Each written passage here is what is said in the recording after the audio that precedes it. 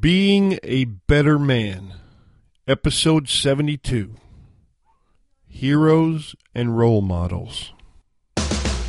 You have just entered a world governed by personal accountability, where being a man is not an excuse for bad behavior, where complaints are not allowed, whining is forbidden, and excuses do not exist. Prepare to have your thoughts provoked, your ego challenged, and your character tested. It's time for Being a Better Man. Here's your host and fellow man in the trenches, Alf Herigstad.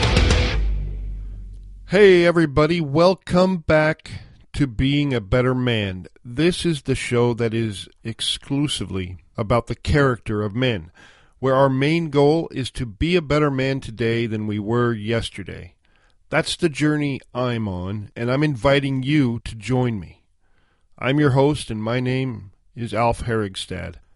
Today's show is a listener-inspired episode from a woman in Colorado named Theron. Yes, we do have females in the listening audience, more and more all the time from what I understand.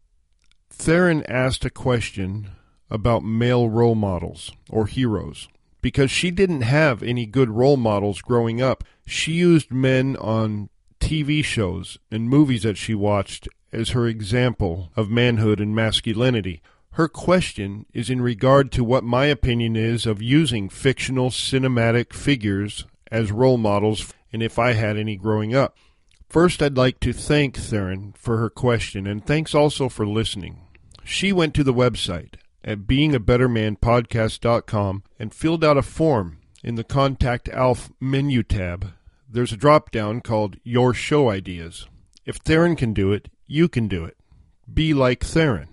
The next thing I want to address about this is that to some people, it may seem odd that a female is asking a question about male role models, but it isn't odd at all, and I applaud Theron for asking. Females need good male role models just as much as guys do, perhaps for slightly different reasons, but think about it. If a young girl doesn't have a good male role model, then she has no idea of what to expect, or what to look for, or what to like or dislike about the other half of the population. A woman's perception of masculinity becomes critical as she gets older and starts choosing male friends, and it gets even more critical as she starts dating and possibly choosing who will become the father of her children. If she's grown up with no male role models whatsoever, then she is going into all that completely blind and being forced to learn from her mistakes. You can imagine what kind of chaos this can result in. Equally devastating is when a young girl has a bad male role model, and that's all she has. I've seen this happen several times. A girl is raised by a mean, uncaring, distant, altered, or abusive father, and to her young mind, that's how men are supposed to be. Oftentimes, girls in this situation grow up and ultimately choose someone just like their dad, because that's what they're used to. That's their comfort zone. And the cycle continues. In our example today, I believe Theron did exactly the right thing. In the absence of a good male role model, she focused on fictional characters from movies and TV to help her learn the difference between good and bad men. By comparing these men to other men in TV and movies, she was able to identify those character traits that she admired. Now let me be clear. In the absence of any other positive role models, I think this is the next best course of action. But there can be downsides. In her letter, she mentioned Jean-Luc Picard from Star Trek The Next Generation. I agree. He is a fine role model of character and masculinity. But he is a fictional character, and someone wrote him that way. He is almost infallible. And if a person does not keep that in perspective, you could wind up getting disappointed out in the real world, because it's difficult, if not impossible, for a real human man to measure up to someone who was invented by a writer. But as long as you keep in mind the fact that they are fictional characters, then I encourage both men and women to admire them and learn what you can from them. When I was growing up, I was blessed to have my actual father as a role model and a hero. He's still the best man I have ever known. However, I still had my share of fictional and non-fictional heroes. When I was a boy, I read the Odyssey, and I was captivated by the hero, Odysseus. Then there was Pappy Boyington, played by Robert Conrad in the TV show Baa Black Sheep. And there was John Wayne and Clint Eastwood, and of course, James Tiberius Kirk from the original Star Trek, and several others. They were all quite different characters with different strengths, and some of them had qualities my dad didn't have. But ultimately, they served to validate and solidify many of the virtues I saw in my father, like honesty, bravery, confidence, wisdom, toughness, rationality, controlled anger, and a sense of justice, and yes, compassion and understanding when it was called for. I'm thankful for all these characters. They helped me become who I am as a man, a little bit. But I was fortunate to have my real-life father to check and weigh things against. So I think a real-life human role model is the best thing, whether he's your father, a neighbor, or an uncle, or whatever. But in the absence of a human, fictional role models are the next best thing, as long as you remember they are fictional.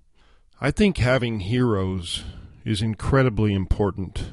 In the application for the mentoring program, where I become a mentor for men who want to make changes, one of the questions is, who were your heroes? It's an important question because you can tell a lot about a person by who their heroes are, just as much as by who their enemies are. I'm really surprised by the number of men who don't know how to answer that question. They didn't have any heroes to speak of. I think that's kind of sad. And it makes me wonder what happened that caused young boys to grow up never having a hero.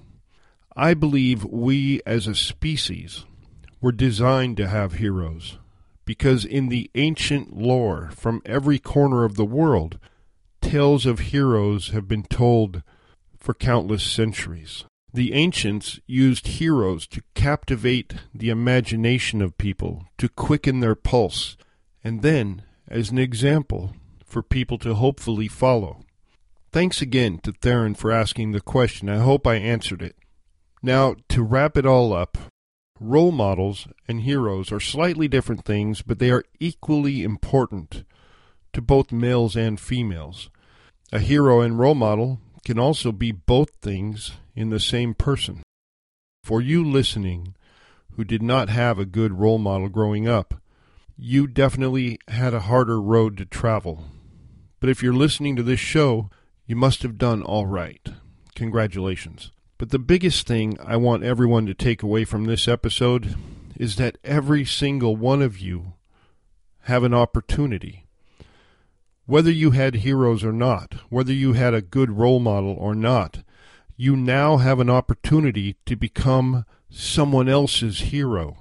You can be someone else's role model because someone is always watching. And if they're watching you be a better man today than you were yesterday, you've just become an example for that person, whether you realize it or not. That's how it works. I'm going to wrap it up there for today. Remember to check us out on Facebook. That is also where you can order the Being a Better Man t-shirt and help get the word out. And if you have any questions or ideas or you just want to say hi, head over to the website at beingabettermanpodcast.com and fire me an email. I personally answer every email I receive. It's Friday, so go have a great weekend and become a role model for someone simply by being a better man today than you were yesterday. Until next time, this is Alf Herigstad signing out.